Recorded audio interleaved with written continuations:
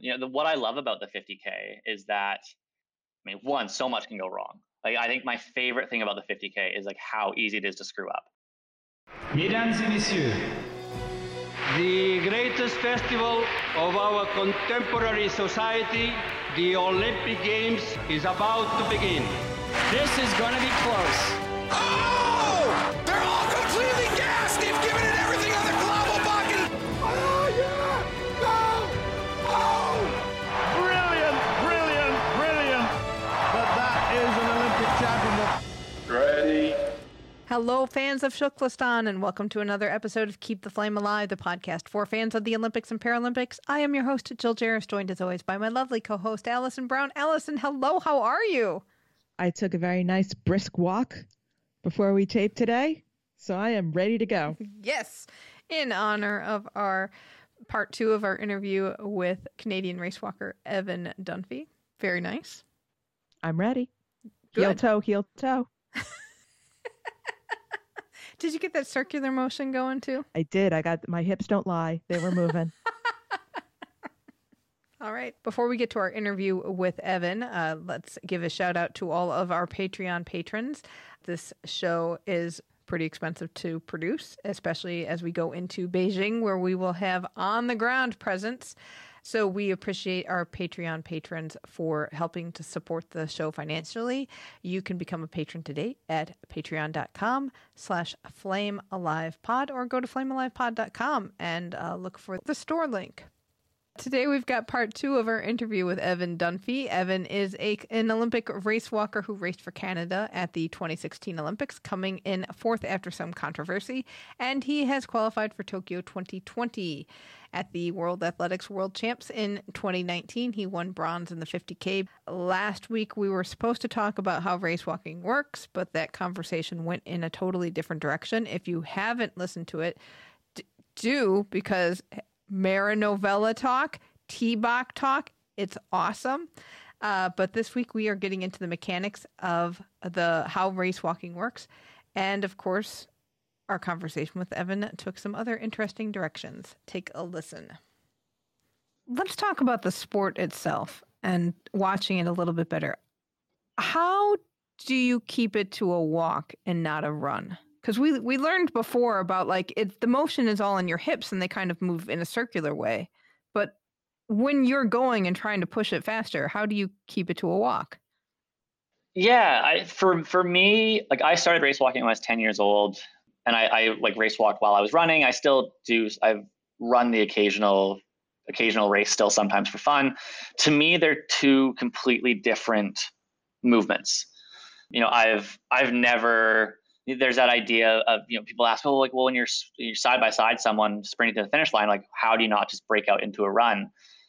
And for me, that's not even an option. It's just they're so separated in my head as being these two distinct motor patterns, two distinct movements.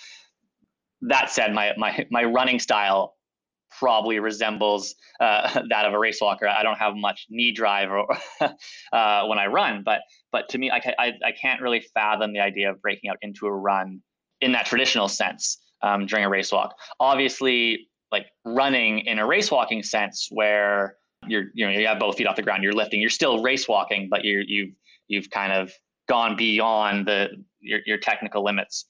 We would call that a run, but mechanically it's just race walking illegally, I guess, would be the difference between that and a traditional getting your knees up and landing on your toes and actually sort of running.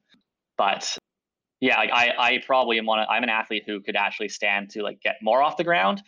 I can't lift as much as some of my competitors lift. And that's another thing, race walking, as I'm sure was talked about when you had the race walk officials on, was race walking is judged by the human eye. So one of our biggest problems is we get attention every 4 years at the Olympics, and all they do is show slow motion replays of all of us off the ground saying that we're cheating. And it's well, no, cameras are just a lot better. Humans kind of just suck at seeing things and we're judged by humans. And that's just how it's always been. And if you want to change that, that's fine. If you want to bring technology in, that's fine. But let's just realize at this point in time, we're off the ground, but we're not cheating. It's a hard thing to get people to buy into, I guess. And I'm one of the athletes who like is probably more stuck to the ground than most. And it certainly slows you down because anytime you have any flight phase you have is just bonus speed for not doing any extra work. But yeah, to the initial question, they're just completely distinct movements for me. Okay, so you talked about lift and you talked about how you're more down to the ground. I don't even know my question, but I just want to, like, when you say lift, it is that when you try to get more lift, what are you trying to do with your body? And the lift, I guess, helps propel you forward. Yeah. So your flight phase is what sort of so race walking is supposed to be a progression of steps where one foot is always on the ground. The speeds that we're going at, because it's judged by the human eye can only process visual information at about 400ths of a second. So if you're lifting, if you have both feet off the ground for about 400ths of a second, the judges can't pick that up.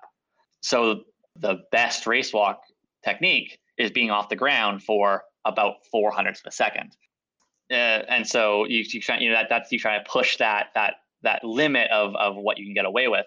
It's not quite that simple because there are, judges, because judges are human, they aren't always looking at the same thing. So one of the things that you'll see with race walking versus running is like our heads don't bob up and down at all. You can draw a straight line across us. If you had a stationary camera and someone walked by it, like that kind of that image of the prep school girls walking with the books on their head, old school kind of like that style. Like you could do that with a race walker. You could put books on their head and they wouldn't fall off.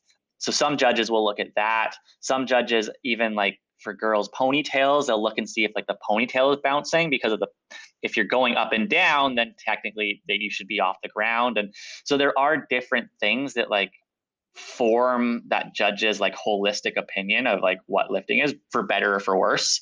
So there are some athletes that if you slow them down, they might be lifting more than others, but they never get lifting calls for other reasons. And then some athletes might be more on the ground, but they have, other parts of their technique don't look as good, and so they get more calls. So there is a little bit of subjectivity to it, which is not great, obviously, but I think most athletes in race walk agree though that like the intrinsic validity from, you kind of, the consistency of judging is there. So you at least know what you're getting, which is probably more important than anything else. As long as that judging is consistent time after time, then you can adapt to it and know how to get through a race. But I'm probably like closer to that 0.2 seconds off the ground. And so I could benefit from, trying to get to that 0.4. And that's just, it's a little bit technique. It's a little bit like pushing harder with your feet and just allowing yourself to kind of, travel through that air that little bit more. But especially for me as a 50K walker, predominantly 50K is my main event that there's just less lifting because you're going slower. So you'll have way less lifting in the 50K than you do in the 20K, just as a product of the pace being slower. So then 50K is just really a lot more focus on endurance and maintaining the form for that long? Yeah. So, what I love about the 50K is that, one, so much can go wrong. Like, I think my favorite thing about the 50K is like how easy it is to screw up. You look at a marathon, like, so marathons, the top guys are running those in just over 2 hours. Top women are running them in, 2 hours, under 2 hours and 20. You run out of carbohydrates at somewhere between that like hour 40, 2 hour mark. So, for the most part, there's not that much time that if you run out of energy, you're going to be suffering for it. There's the wall in the marathon that people are familiar with. And if you're running a 2 hour marathon, you're not really dealing with that wall at all. Race walk in the 50K, it's a 3 hour and 45-minute race, 3 hour, 40-minute race. That wall's at the same point. Now, that point where you run out of energy, like stored carbohydrates, is still at that sort of 2 hour mark. So you got to be taking in enough carbohydrate during the race to get you through it. You got to be fueling yourself. You got to be hydrating yourself properly. So like so much can go wrong. And I love that because I stand on the start line knowing that I'm not the most genetically gifted. I know there's guys around me that have higher VO2 maxes and are just better than me. But I can do all those little things better than they can, and that closes the gap. And so, it really, for me, it's this kind of puzzle almost compared to the 20K. It's just like, okay, who can race walk the fastest for 20K? And the 50K is, all right, who can race walk the fastest, but also take in the most fuel, make sure they get enough, water in, make sure they don't overheat. All that stuff, it just becomes a factor. And for me, I love that because it makes me sort of believe that I can outperform better athletes who are better than me. So how do you put that puzzle together? Like, how do you figure out, oh, I need this much water at this point and this much fuel at this point? So I work with sports nutritionists.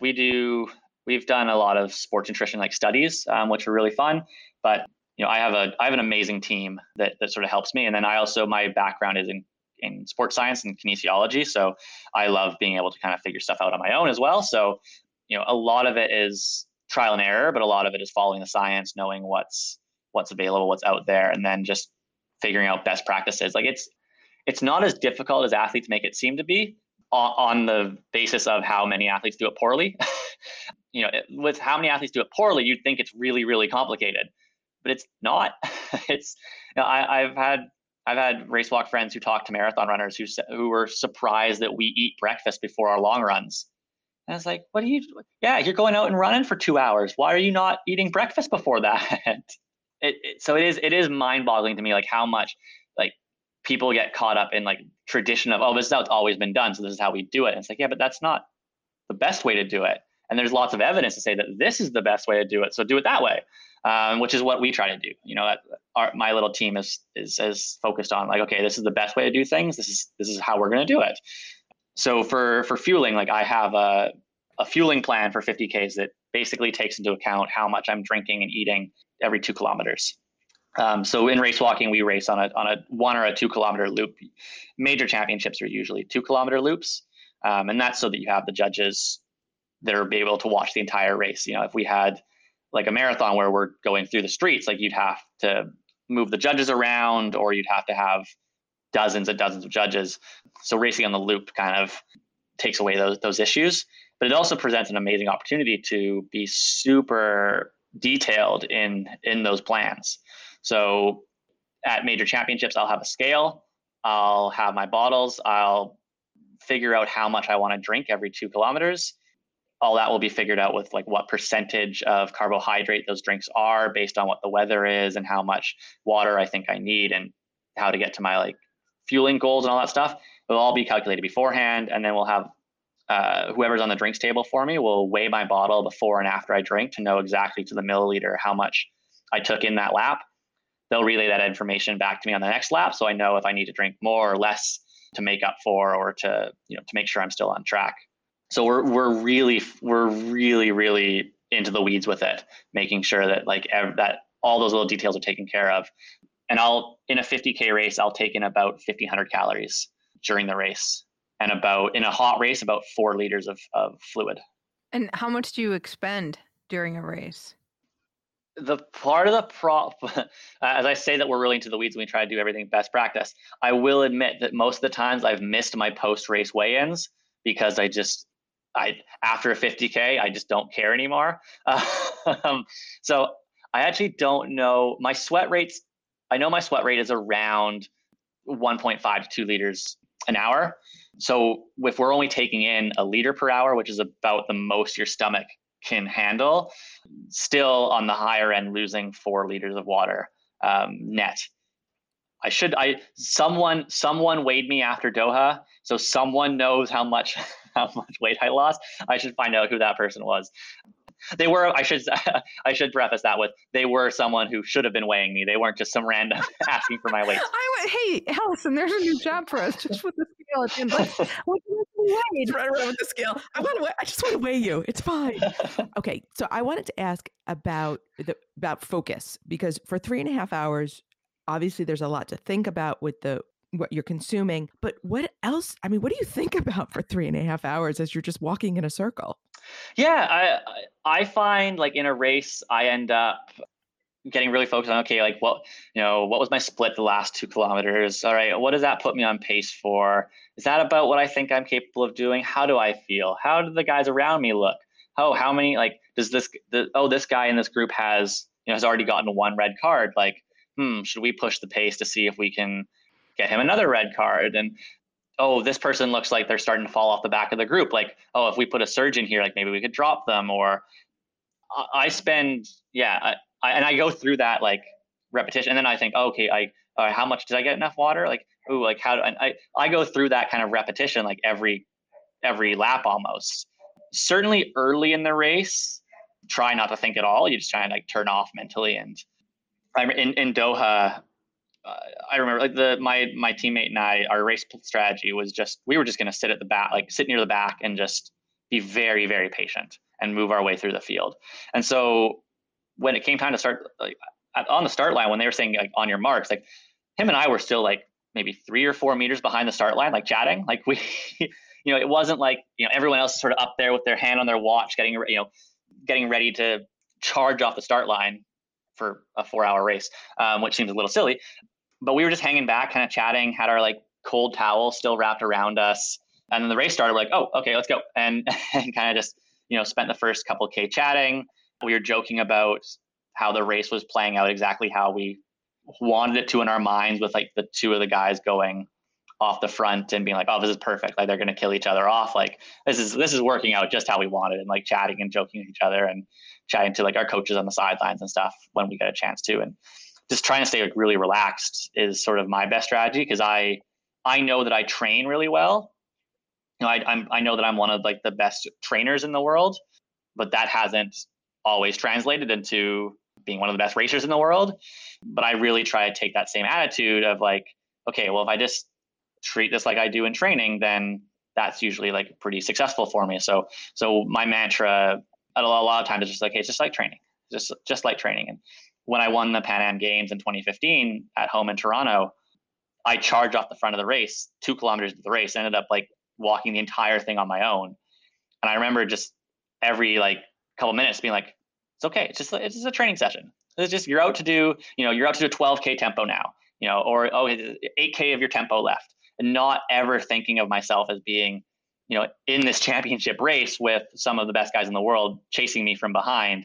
I was just like, no, it's just like training, just like treat this as you would any other hard training session on your own. And that's for me where I find success. Other athletes are completely different. Like we have athletes who are the loveliest, most relaxed, kindest people. You get into the call room and sunglasses on, like battle, war face, like it's going to battle. And you're just like, you wouldn't dare talk to them.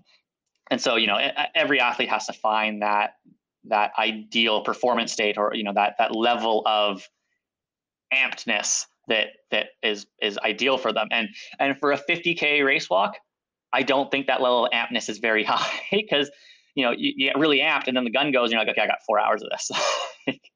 It's not like an 800-meter race where you need to be like, all right, let's do this. Let's go. And I'm going to put everything into this for a minute and 45 seconds. Like, oh no, I can worry about being amped in 3 hours.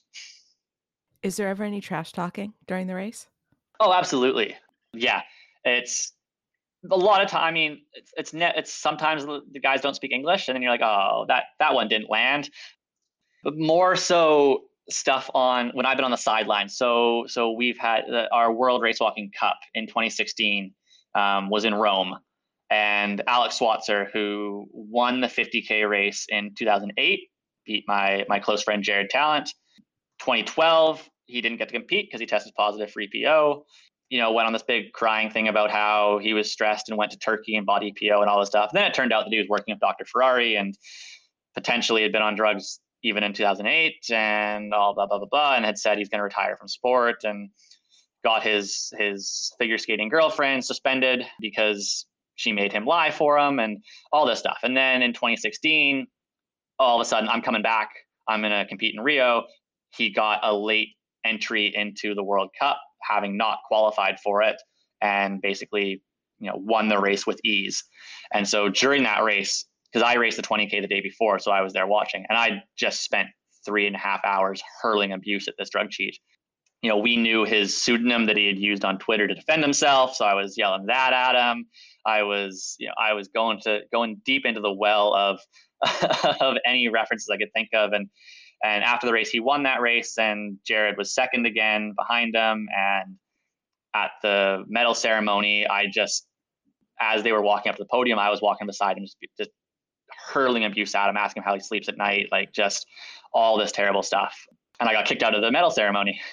Not surprisingly, I feel really bad for the woman at World Athletics who had to come and ask me to leave, because she was well within her right to ask me to leave.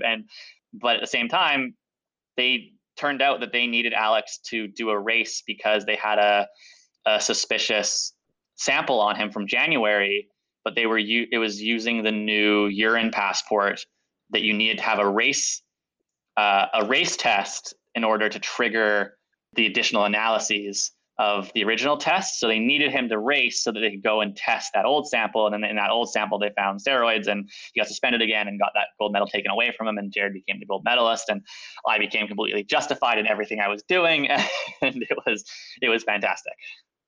But now he's back, and he's claiming that it was all a conspiracy, and that a Italian court has ruled in his favor, even though CAS has found no merit in his case. And there's lots of telenovelas in race walking that you could choose from these days. Yeah, I would think that doping is really problematic for your sport. Absolutely. I mean, and the Russians dominated race walking for a generation, basically. So Jared Talent, who just announced his retirement last week, he's won 4 global titles, either like Olympics, world champs, or world race walking championships. Won 4 global titles, never crossed the finish line first. Never got to stand on top of the podium and hear the national anthem be played. Hundreds of thousands of dollars in prize money that he'll never see. The endorsements that come with being an Olympic gold medalist. He became the Olympic gold medalist, a month before he became the Olympic silver medalist, because he got his gold medal from London in 2016. Yeah, so and he really inspired me to, like, I got to first train with him in 2012, and that was kind of when I learned how to train properly and really dedicated myself to being like the best athlete I possibly could be. And he's been very vocal for clean sports. In 2008, when he finished third behind Valerie Borshin, who won the 20K race, who had failed a test a month before the games, and then the Russians went, no, that didn't happen, and let him compete. And Jared sat there next to him and said, no, this guy's a drug cheat, he shouldn't be here. Like, so, all the credit that everyone gets in like 2015 for being vocal about Russian doping, like Jared was doing that back in 2008 and really blazed the trail for the race walkers to be vocal. So the race walkers have always been very vocal about clean sports. And that's one of the things I love about it, is that, again, there's also not much money in it. So like, I'm not at risk. I can be a lot more vocal and say what I think, because I don't have any sponsors that, want me to play nice and do all that stuff. So, that's kind of, I guess, there's the reasonings why we're able to do what we do, and not many people are paying attention to us, so we can get away with being a little bit more vocal. But yeah, certainly that's a huge issue. And Alex Watser wants to come back for Tokyo. And I mean, it won't happen, but just the fact that, it's being talked about just shows that doping's still a huge issue. Well, and that's the other problematic thing about the IOC, is that they kind of want to sweep stuff under the rug and make things nice, but this problem keeps popping back, it seems like. And, if they don't really do something besides a slap on the wrist, things don't change. Yeah. Yeah. I recently learned that the International Testing Authority Agency, whatever the ITA stands for, was originally supposed to be called the Independent Testing, whatever the A stands for. And we're basically told by a Swiss court, no, you can't do that. You're not independent.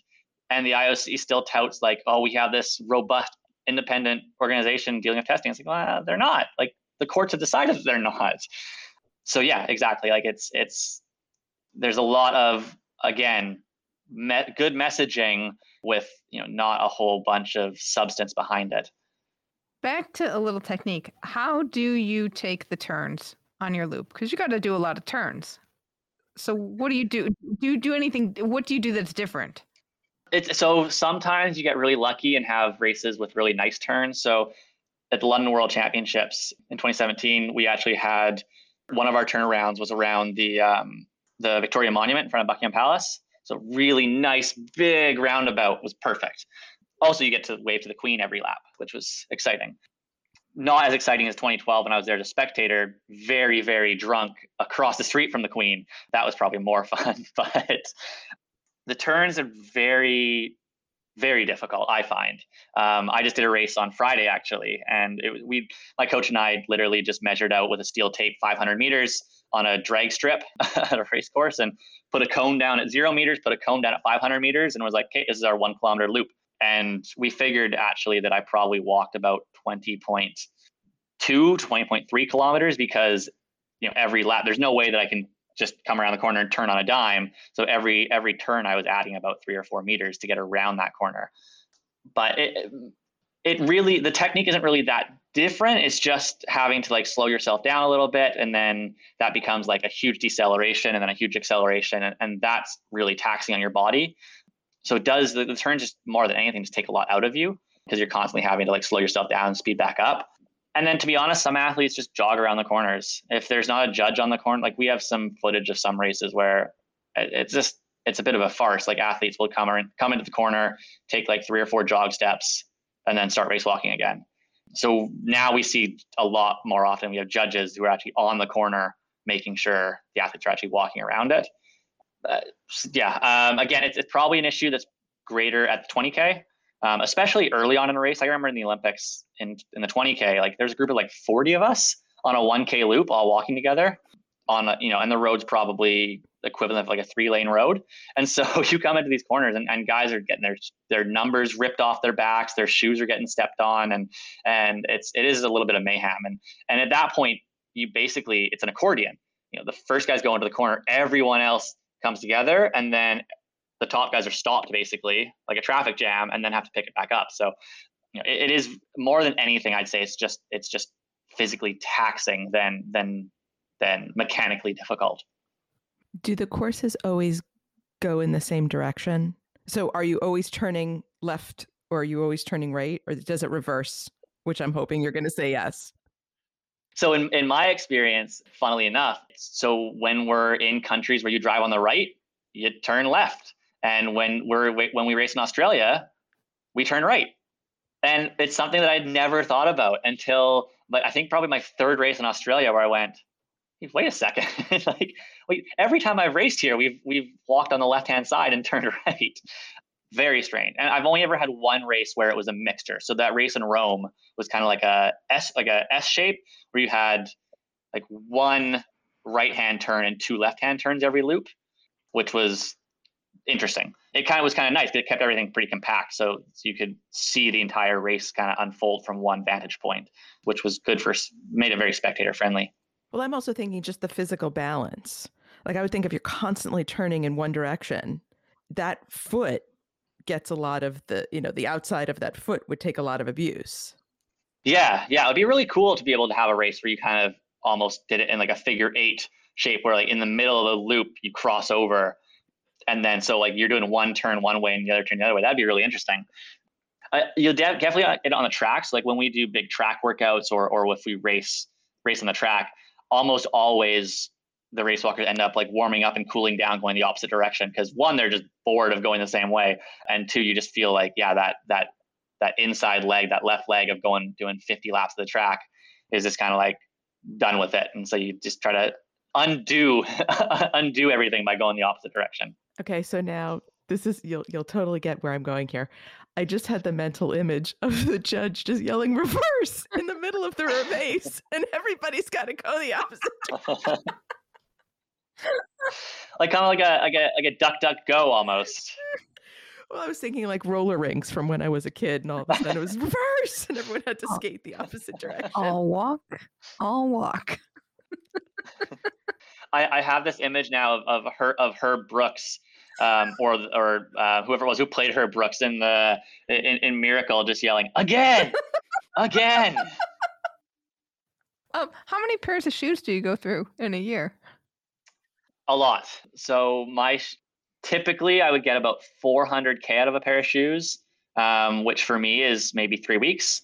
I will do a little plug here for my shoe sponsor Newfield, because they make like race walking specific shoes. And since I've started wearing those the last year, I've found for whatever reason I've been getting like 800K out of them. So I've like doubled the lifespan of my shoes, which has been very nice. but it's still not very much. Like you're still going through, a pair of shoes every 6 weeks, maybe. And that like annoyingly changes wildly with like the road you're training on or the temperature outside. So when we train in Australia in 38 degrees, the shoes don't last nearly as long as when I'm training at home in the winter, just because there's so much more heat in the road, and you're just basically burning through the pair of shoes. So what is it about your new shoes that is different from a regular pair? I think they must just have more, like a thicker rubber on the bottom. Like, so I guess the shoes I had before, like it was a thin layer of rubber that was there for traction, and then you have your foam underneath. Whereas these ones, I think, have like a little bit more rubber that's there for traction, but also durability. And I don't think mostly running shoes aren't made with durability in mind, because then you would sell less running shoes. Kind of true. Oh, let's talk about the fundraising you were doing for Kids Sport, because you couldn't go to Australia this year. Yeah. So so Kids Sport's a local charity it's Canada wide, but it was sort of started in British Columbia, and their mission is really simple. It's just like, all right, sports are expensive. Some kids, families can't afford to put them in sports. That's not fair. Let's help more kids play sports. So they'll pay, towards registration fees for kids who can't afford it. They have such a low barrier to entry. Like you can just apply. You don't need to prove your need for it. You don't have to prove, like there's really nothing stopping people from accessing the support. So I love that. And I got involved with them after the Olympics in 2016. I got invited out to an event. It was like an adult sports day where, everyone ran around. The firefighters were there with their truck and had like a little relay race set up where you had to put the fire suit on and unravel a hose and hook it up and fill up a bucket of water and stuff like that. And egg and spoon races and you had wheelchair basketball. And it was like, this is the coolest thing ever. And they raised, I don't know, it was something like $100,000, something that day. And I was like, okay, this is the coolest thing ever. And we got free food. Like, can I come back? And basically since then I've just become a Kids Sport ambassador and helped out with all, whenever they've had local events and stuff, been able to, they want athletes there for it, just there and being an ambassador and eating free food. And in 2018, we had a really early year.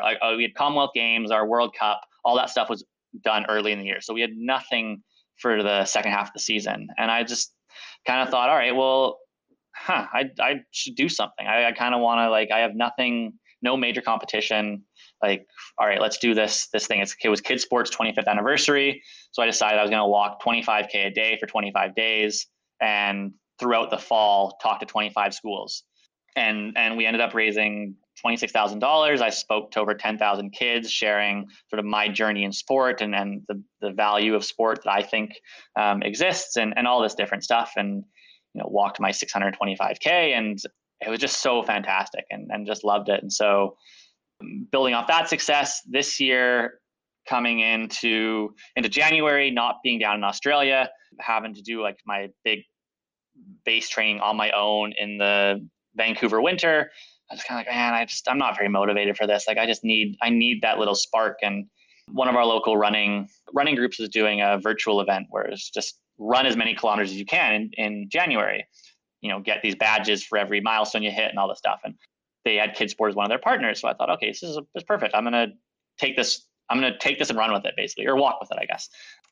And so I just took it upon myself to make my own website and set everything up, and basically just said, all right, I'm going to walk 600K, and I'm hoping to get $10 for every K I walk. So let's see if we can raise $6,000. And some of my sponsors, CLE, threw in a bunch of hats to give away. One of the Vancouver running stores, Van Run Co., gave me a couple of shirts to give away. So we did a few giveaways. We just, ended up just making a big event of it and ended up raising $9,000 for Kids Sport just through walking. And it was so fantastic because for me, it's like I want to, give back to my community, but it's like, all right, what are my skills? Like my main skill is I can walk relatively fast for long periods of time. Like, it's not a particularly useful skill in this day and age. I think, back in World War I, I would have been a great messenger. I would have, I could have delivered messages from the front, great mail carrier, but that's going out of fashion these days. So it's like, how do I use this ability to walk fast to do good? and this is what we've sort of come up with, and it's awesome. So I love being able to use that. And that's one of my messages to the kids is like, all right, like set really, really audacious goals and then follow those goals with like an unrelenting passion. But at a certain point, you got to take a step back, look at how far you've come, and then use that progress and use what you've learned to give back. And so I'm sort of at that stage now where I'm trying to use the skills I've acquired to give back and help lift up those behind me. Oh, okay. So post racing career, do you have a secret dream to work for the postal office? I mean, it would be so awesome. It would be great. There's has to be. The other thing I've thought of is being a dog walker. How many? Look, I don't think my target audience will be listening to this. How many pretentious moms out there would pay a very high premium to tell their mom friends that their dogs are walked by the fastest walker in Canada? That's what I'm thinking. That's my angle. I think I could, do a really high class, high brow, target that upper echelon of society who can't walk their own dogs, and just position myself as like, you can get your dogs walked by the best walker. Okay, may I also suggest you walk toddlers? I would do that, but I would not. That's open to everyone. That would just be fun. That would be so much fun. Like I would not go after the pretentious demographic on that. I would be like, anyone whose kid wants a walk, let's do this, because that would just be enjoyable. Just wear that kid and that dog out. That would be awesome. That is how, I mean, we think so much about how we grow the sport. That's how we do it. We get them hooked when they're 2, 3, 4 years old. There we go. I think we're onto something here. World Athletics, give us a call. Evan, thank you so much. When do you take off for Tokyo? Do you know yet? No idea. We'll hopefully have more information in the next round of the playbooks, and then we can start putting those finishing touches on. We kind of have 3 plans right now, and then we'll kind of figure out which one works best with what we're told to do. All right. Oh, I do have one last question, because you like speaking your mind. What do you think about the Rule 50 controversy? Oh, yeah. I mean, I find it very really interesting. I mean, the one thing that I find really interesting is the athletes who are very vocal about abolishing it, and listening to the athlete. They're very much listening to they say, listen to the athletes, listen to the athletes. Canadian Olympic Committee Athletes Association, I think it does an amazing job, and they did a whole big survey getting the athlete input. I know the Germans did the exact same thing, and a bunch of the athlete commissions have done the same thing. And what I find really funny is, because I think I'm in favor of abolishing the rule. There's nuances that I can be swayed on and all this, but I think generally I tend towards the abolish completely side of things. But that's not what the overall average athlete voice is. Like, all these surveys that come out of these athlete commissions find that there's way more nuance to it. But those who are the most vocal on social media about abolishing it, ironically, don't want to listen to that athlete voice. And so I find that hilarious, because it's just the hypocrisy is like right there, right in your face. So it's a fascinating discussion. I mean, I love how the IOC, they'll prop up John Carlos and Tommy Smith, and whenever that's expedient for them to celebrate, they'll do so. But it'll be incredibly interesting to see how Tokyo goes. It'll be incredibly interesting to see how Beijing goes. I think Rule 50 is kind of this metaphor for kind of the troubles the IOC is going to be facing, especially next year with Beijing. And in all honesty, I think this is probably the most telling time the IOC's had since probably the interwar period, where their future isn't as secure as it was a few years ago. And so I think how these next 2 years go is going to be incredibly pivotal to the direction and the future of the Olympic movement, more so than in recent history. And I think Rule 50 plays a prominent kind of role in probably a marker of where those tides are going. I think where Rule 50 goes will be a good indication of where the Olympic movement is going. So I'm fascinated by it. I'm intrigued by the discussion, and yeah, we'll see where it goes, where it leads to. Yeah, it's really nuanced. It is so fascinating to see trying to get a common playing field, or Yeah, or even just like, what average Joe athlete wants is just very different from what loud Jane athlete wants. Like it's even within, like, even if you take out all of the the human rights and like that element of discussion, just the part of the discussion is like of what do the athletes want is incredibly nuanced as well. And I think I find that really, really sort of fascinating and interesting. And then the whole human rights stuff is just a larger element that is thrown on top of that. That's kind of like, it just makes the whole thing just kind of wild. And I mean, athletics is dealing with that with the intersex stuff as well, where there's all of these sort of discussions in sport right now that you're like, oh God, it is so hard to have a black and white opinion. Like we've gotten to this point where we've made so much progress in dealing with the easiest inequities to like deal with, have kind of, at least for the most part, been dealt with.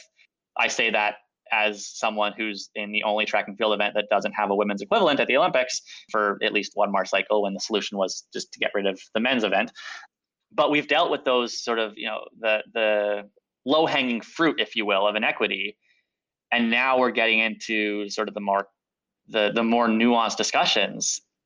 And it's like, yeah, this isn't black and white. Like there is some gray here. There is some room for people to have like differing opinions within still a progressive, equitable framework. There's still a differing opinion. So I don't know. I find that it's going to be such a fascinating, interesting time for the next couple of years in sport. Yeah, because it's very easy to say, okay, like in 36, when you're talking about discriminating against Jewish athletes, or times where you're discriminating against Black, we can all pretty easily say that's wrong. Yeah, and Thomas Bach isn't Avery Brundage. So thank goodness. So now we're getting into these issues where good people thinking very deeply, trying to do the right thing, still come up with different answers.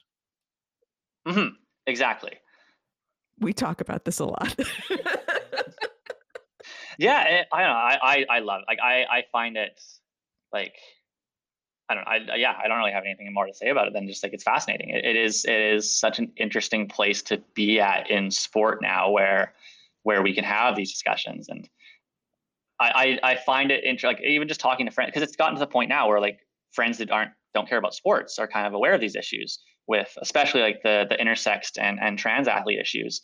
And it's so interesting to like kind of be able to bring my perspective, or like my kind of like people that have friends that have a really progressive lens in that part of society, but don't have the sport element out on top of it. It's really interesting to then like kind of get to introduce them to the nuances of like the sport world, and see how they apply their lens to that new information that they didn't have about like sport, and see what they come up with as their opinion, as opposed to me, who came at it with like sport was my initial, and then I've tried to listen to those voices and apply those voices on top of my sporting lens. It's really interesting to see the differences that you come towards from those different areas. Yeah, it's fascinating. Excellent. Well, Evan, thank you so much. Really appreciate this. We'll be cheering. Oh, you are officially a citizen of Shuklistan, so we will be cheering for you come Tokyo. I look forward to it. Thank you so much, Evan. You can follow Evan at Evan Dunfee on Twitter and Insta. He is Evan Dunfee on Strava. I forgot about this last week. If Strava's a running app, I believe, and you can follow people. So he is Evan Dunfee on Strava, and his website is dunfeewalks.com. It's only appropriate that our conversation would take a different direction, because we're trying to keep our legs balanced. Clockwise, counterclockwise. Do you feel better after talking about that? Because that was one of the issues you had. Like, how do you turn And I know. So I actually do like to walk. I have a dog. We take a lot of long walks. We take a lot of fast walks because she's got little legs and they got to go really fast, sort of like me. And when you go to make a quick turn, that's when you're going to roll an ankle. That's when the injuries are going to happen. Mm-hmm. So when he was discussing, some people kind of cheat and do a little jog and something, I was like, yeah, because that makes total sense that the turns are where everything goes crazy. Yeah, I can imagine. And And probably there's a lot of probably elbowing. crashes at the turns. And I think race walking would be a lot more fun if you put dogs in there. I truly believe if we have horses in the Olympics, why can't we have dogs? That's the slippery slope. It's kind of like the service animal thing, because then you could have otters. You could probably have other things too. What are otters going to do? Something cute. Well, that's true. Why don't we check in with our team Keep the Flame Alive? Welcome to Shukflastan. Leslie Klein has been named Director, Athletic Relations for LA 28, and she will ensure athlete perspectives and viewpoints are integrated into the planning and execution of 2028. Very excited for her. I know, and that's another front lawn we can camp out on. Our cross-country skier Keegan Randall was one of 15 female athletes chosen for EY's Women Athletes Business Network class of 2021. So congratulations to her for that honor. Don Bigsby from Olympian was featured in an article, I guess, discussing how pin collectors are not going to be allowed at Japan this year. Yeah, that's really rough. I do feel all the pin collectors they're a little sad by this. And of course, especially when I'm in some of the pin collector communities on Facebook, and they keep posting more Japanese and more Tokyo 2020 pins. And there's a whole subset of collectors in Japan who will get to collect pins. And I'm sure there's going to be some surreptitious trading as people go from venue to venue. How can there not be? I mean, but they won't get the pins from the other countries. Yeah, that's going to be the hard thing. And so now I think 2020 pins are going to be this interesting commodity in the market. Exactly, because one of the moderators of this group said that some NOCs are not making pins at all this year. They don't want to encourage the trading. Exactly. So it'll be interesting to see how many National Olympic Committees actually do make pins for their country and how many get out into circulation in with traders. So that'll be interesting to see what happens. Team Schuster got into the quarterfinals at the World's Men Curling Championships, but lost to Switzerland 7-6 in that last game. So that's really sad. They played really well, but the good thing is they clinched a quota spot for the U.S. at Beijing 2022. And for John to go back for his, he started at Torino, I think. So that sounds right. So this is what, 2006, 10, 14, 18. This would be his fifth Olympics, but he's got to get through the U.S. trials first. So good luck to you on that. Hammer thrower Deanna Price set a new American record of 78.6 meters. Very excited for her. That bodes well going into the summer. Oh, I'm so excited for her. Artistic swimmer Jacqueline Simoneau raked in the hardware at leg 2 of the FINA Artistic Swimming World Series in Budapest. She won 4 gold medals. Her duet won both technical and free, and then her solo also won the technical and free. Phil Andrews has been appointed to the board of directors at Let's Empower, Advocate, and Do, Inc., an organization that provides mental health curriculum for schools, camps, organization, and athletics. He'll be chair of the fundraising committee. I tell you, CEO of USA Weightlifting gets around. He is on so many podcasts and does so many articles, and now he gets to do more good work. And finally, author David Davis has won a Christopher Award for his book, Wheels of Courage, How Paralyzed Veterans from World War II Invented Wheelchair Sports, Fought for Disability Rights, and Inspired a Nation. And the Christopher Awards were established by Father James Keller to salute media that affirm the highest values of the human spirit and their goal is to encourage men, women, and children to pursue excellence in creative arenas that have the potential to influence a mass audience positively. Well, that book was excellent. It was excellent, and it was positive. And I'm very excited for David. That was really nice. Well to get that deserved. news. Very well deserved. Exactly. And if you haven't read that book yet, you should. You can get a copy at our bookshop.org site. That's bookshop.org/flamealivepod. We get a little commission from the books purchased through our link. And I know we've got David's book up there. You could also still get our book Foxcatcher. That's part of our book club series. And the money we earn from that helps go towards funding our on-the-ground coverage at Beijing 2022. We are constantly adding new titles to that storefront, so check it out.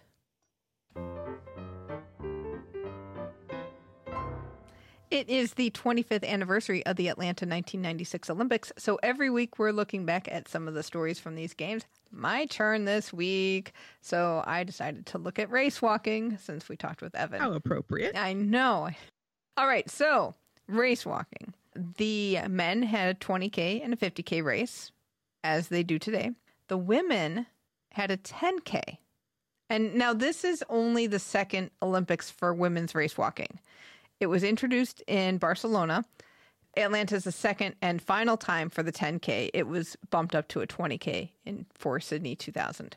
One of the main contenders of this race was Yelena Nikolaeva, who was 30 years old at the time. She only took up athletics when she was 18, so she came to the sport really late.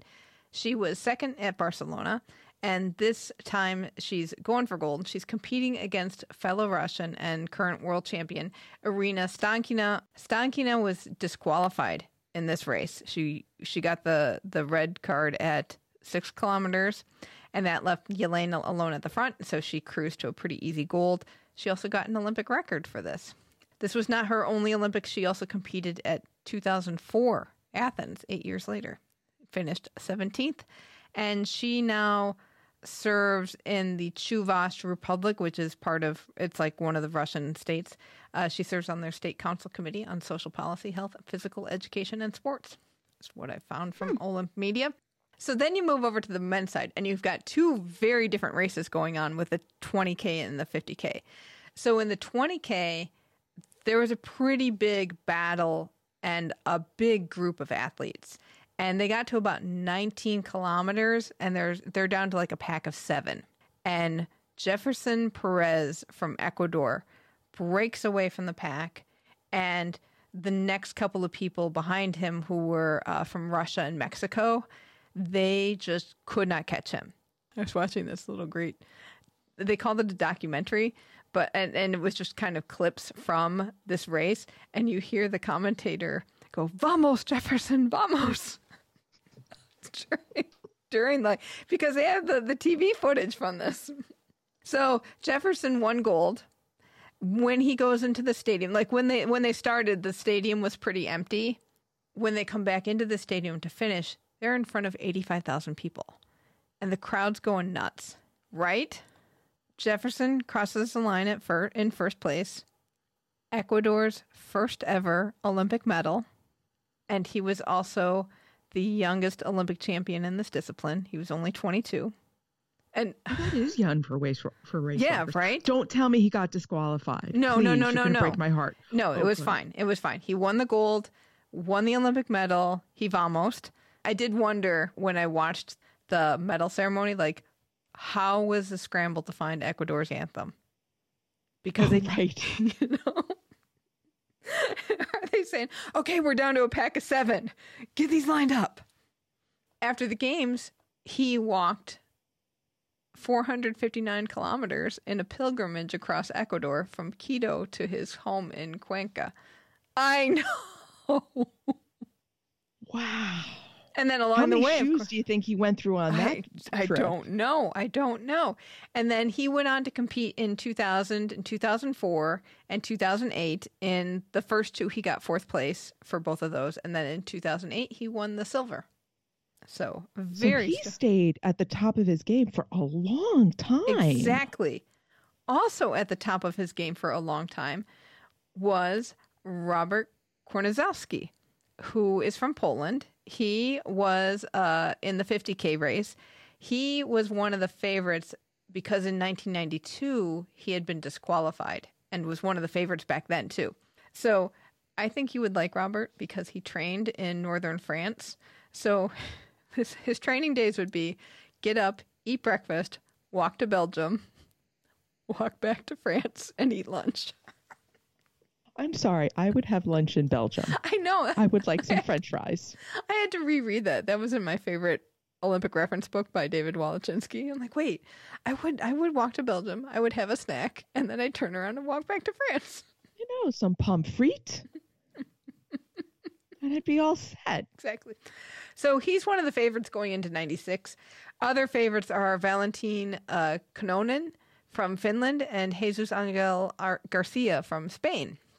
So Garcia took the early lead, but he got dropped around 40 kilometers, and he also got disqualified at that time. Robert's pulling away from the pack, and he continues to pull away.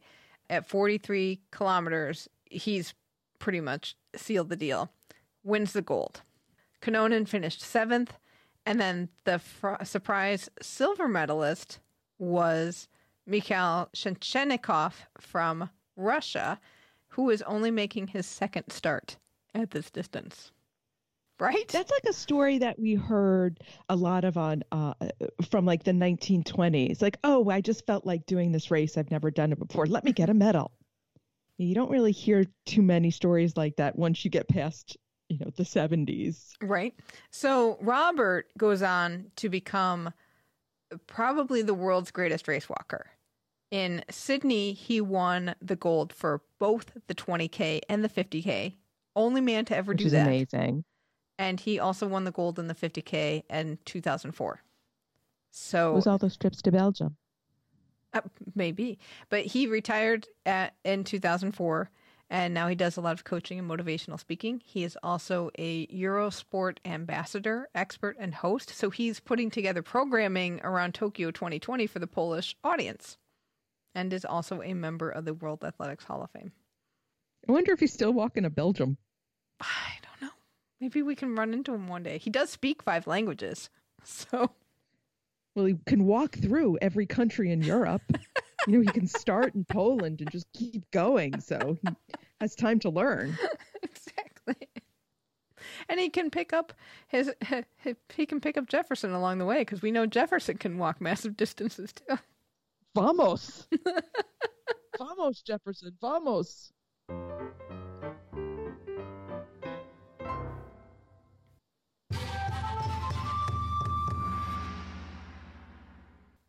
It's 100 days to Tokyo. It's actually less than 100 days to Tokyo. I know. As we tape, it's Wednesday. It is 100 days to Tokyo. So as you listen to it, it will be less than 100 days. But it's still 100 days out. Oh, my goodness. I know. When you think about it, we were supposed to probably be in New York City in Times Square at a celebration of sorts. Or Colorado Springs. And instead, we're watching a Team USA video. Yeah, not quite the same energy, but the athletes certainly were very enthusiastic. Exactly. At the Team USA Media Summit, and we got lots of interesting stories, and lots of people we're going to talk to again, but it didn't quite have that same level of s'mores and Oreos that it did when we went to the Pyeongchang 100 days out. Exactly. I was missing snacks. Well, I guess we had to make our own now. I know. Do you remember those little gold? What were those gold things? Oh, it was the Hershey's Gold, because that was their new caramel-based candy bar. Those were so good. And the lady gave us so many of them. I was eating them the whole train ride home. I was at such... You know why I really think I enjoyed that day? Besides meeting everybody, I was on such a sugar high between the s'mores, my first s'mores, and the Oreos and the Chips Ahoy, and then the Hershey Gold. I just needed some more snacks, apparently. Right. So last week we did do the Team USA Virtual Media Summit, and we'll have highlights from that over the coming weeks. We'll have a highlight later on in the show, actually. and met a lot of great athletes, heard a lot of interesting stories. We're going to have some longer interviews based off of that. So that's something to look forward to. If you're in Australia, you're going to have the chance to go to a live site. So just as Tokyo 2020 was planning on live sites around the city for watching the Olympics together, Australia is going to do that all over the country.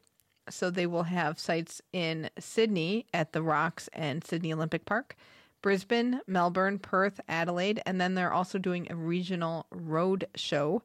You can go to olympicslive.com.au for more info. They've also got, this was a rabbit hole I went down, but not too far, because they have details on how you can host your own live event, and then they have all the kit for it as well. And they have a whole catalog of stuff you can buy, like tents and big signage and things like that. But when I looked at the prices, I went, oh, this is not meant for me. I cannot spend $1,000 or more and have that shipped to my house to put on my front lawn.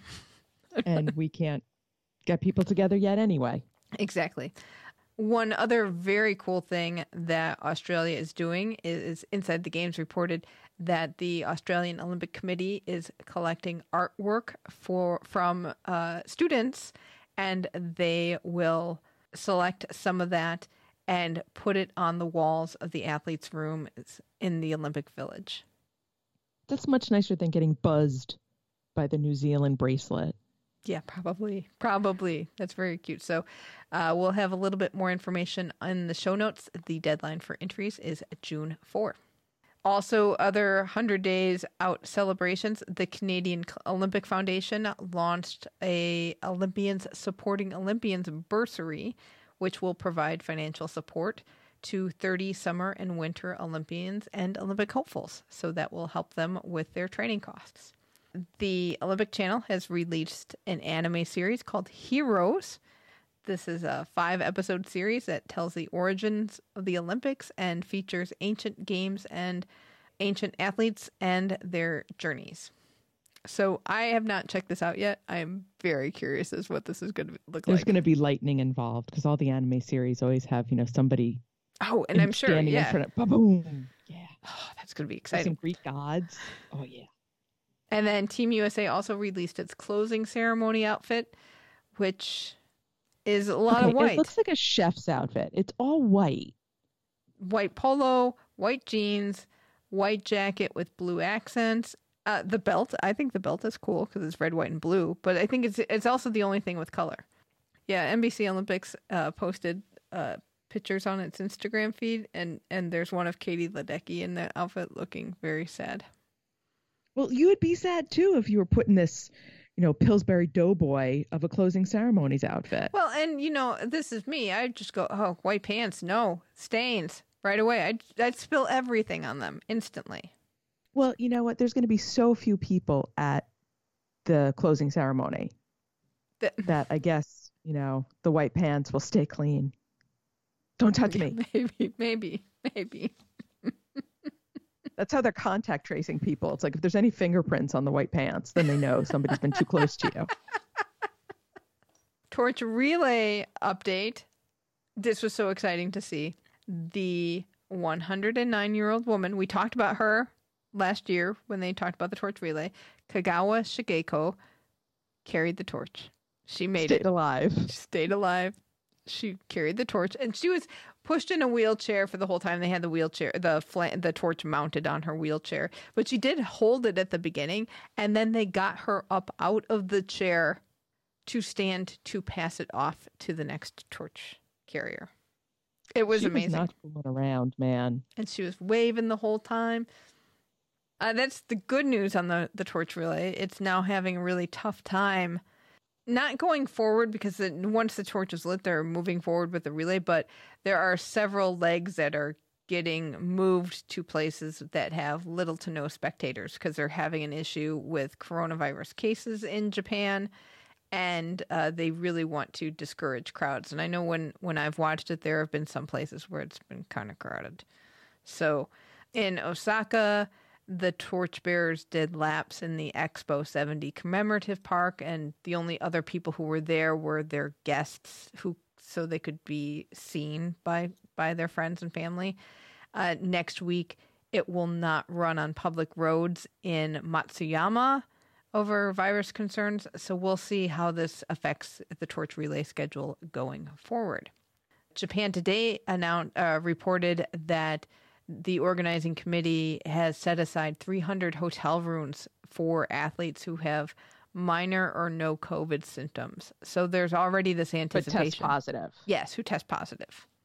So Might as well have something to do with those hotel rooms since they're not allowing any foreign visitors. Yeah, I guess that would help. It's interesting that they're anticipating that there's going to be cases too. But I guess you can't. There's a lot of places where you can't help it. I think that most sports have had some incidents of COVID as they've continued to compete, but no massive breakouts. So let's hope that there's no massive breakouts. That those 300 rooms do not get used. Pretty much. The International Paralympic Committee will do a massive reduction on their guests that they allow into Tokyo. So much like the Olympic Committee told people we're not having a lot of guests around, the IPC is also not having a lot of accompanying guests, and they are significantly reducing the number of people that they themselves accredit for the IPC category. So no honorary board memberships, no honorary board members, and that kind of thing. They are doing their part to cut down the numbers. I also saw on Reddit that CoSport has gotten in touch with the Paralympic ticket holders that they sold to about their refunds or their option to keep the tickets. This is a good one. So somebody had screen capped the email they got. So this is, I'm going to set that story up for you. I haven't really seen anything else in the regular press that's documented this. But according to the screen cap and the conversation around it, Paralympic ticket holders have the option to request a refund or keep the tickets. And the keeping the tickets is you hope you can go to Japan somehow, or you can transfer them to people in Japan. If you refund the tickets, you'll get face value, but your refund amount has to be at least $150. And if you don't have $150 worth of tickets, they will donate that money to the Ajitos Foundation, which is crazy. There was somebody in the Reddit discussion who said, yeah, Paralympic tickets were so much cheaper. And we got some, and our refund is like $100, and it's not even worth. But you can't. But they won't process $100. Right, and that's not fair. But they also don't. It's not worth it to them to fight for that $100. The time involved to get that money back would be too much. Wow, so that's a little. Yeah, CoSport has not come off well. I don't think any of the ATRs are coming off well in this whole scenario. No, which makes me very, very curious what they're going to do with tickets going forward, especially because they've been working on different solutions for Beijing. So we will. And Paris especially has been, yeah. We'll see what happens.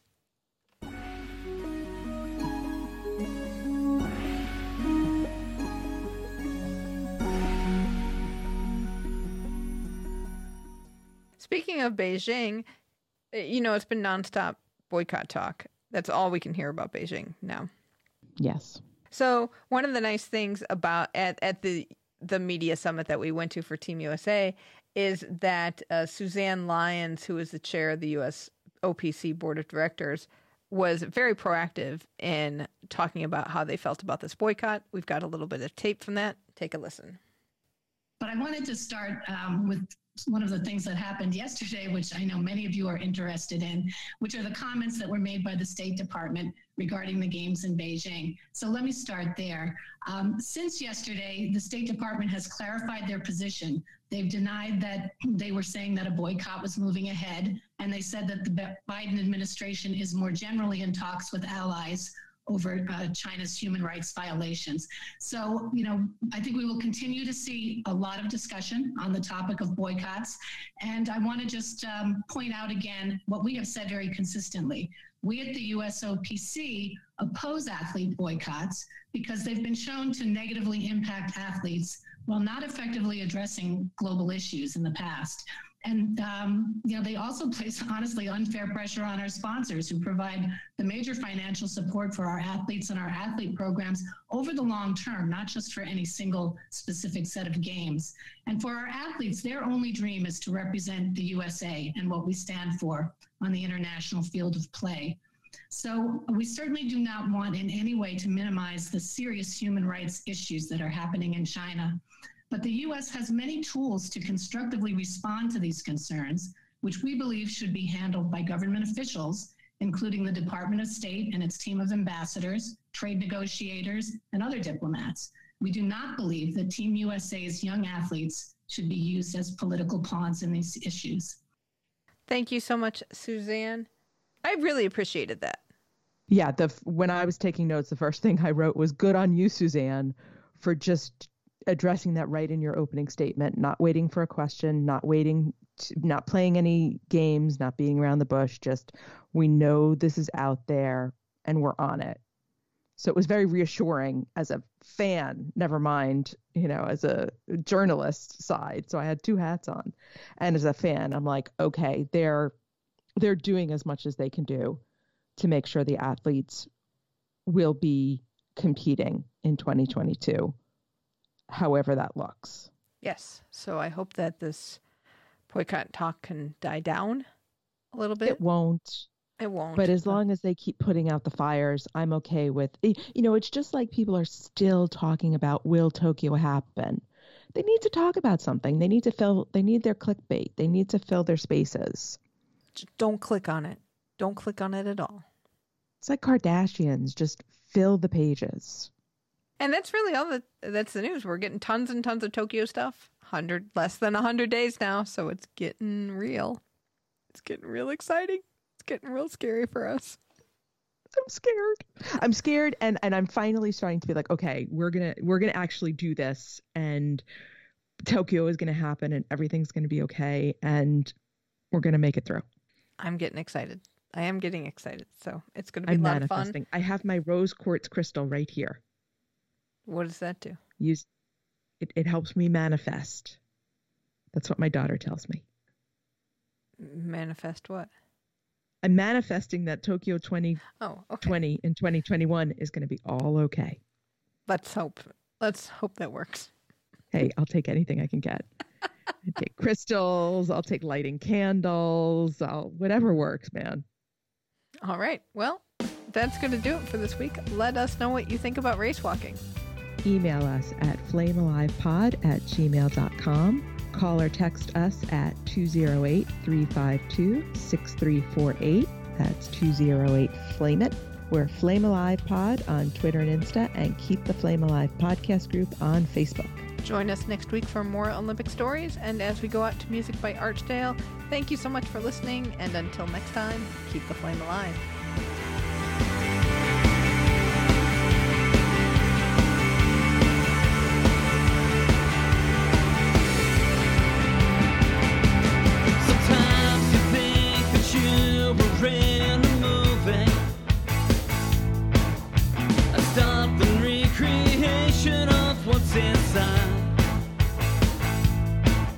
Sometimes you think that life is just a journey, an endless search for meaning you'll never find. And I never had a reason, but I always had a feeling that it would break me if I go home. So take me back to Tokyo, and it would break me if I go home. So take me back to Tokyo, and it would break me if I go home. So take me back to Tokyo, just to see my face. I can worry about being amped in 3 hours.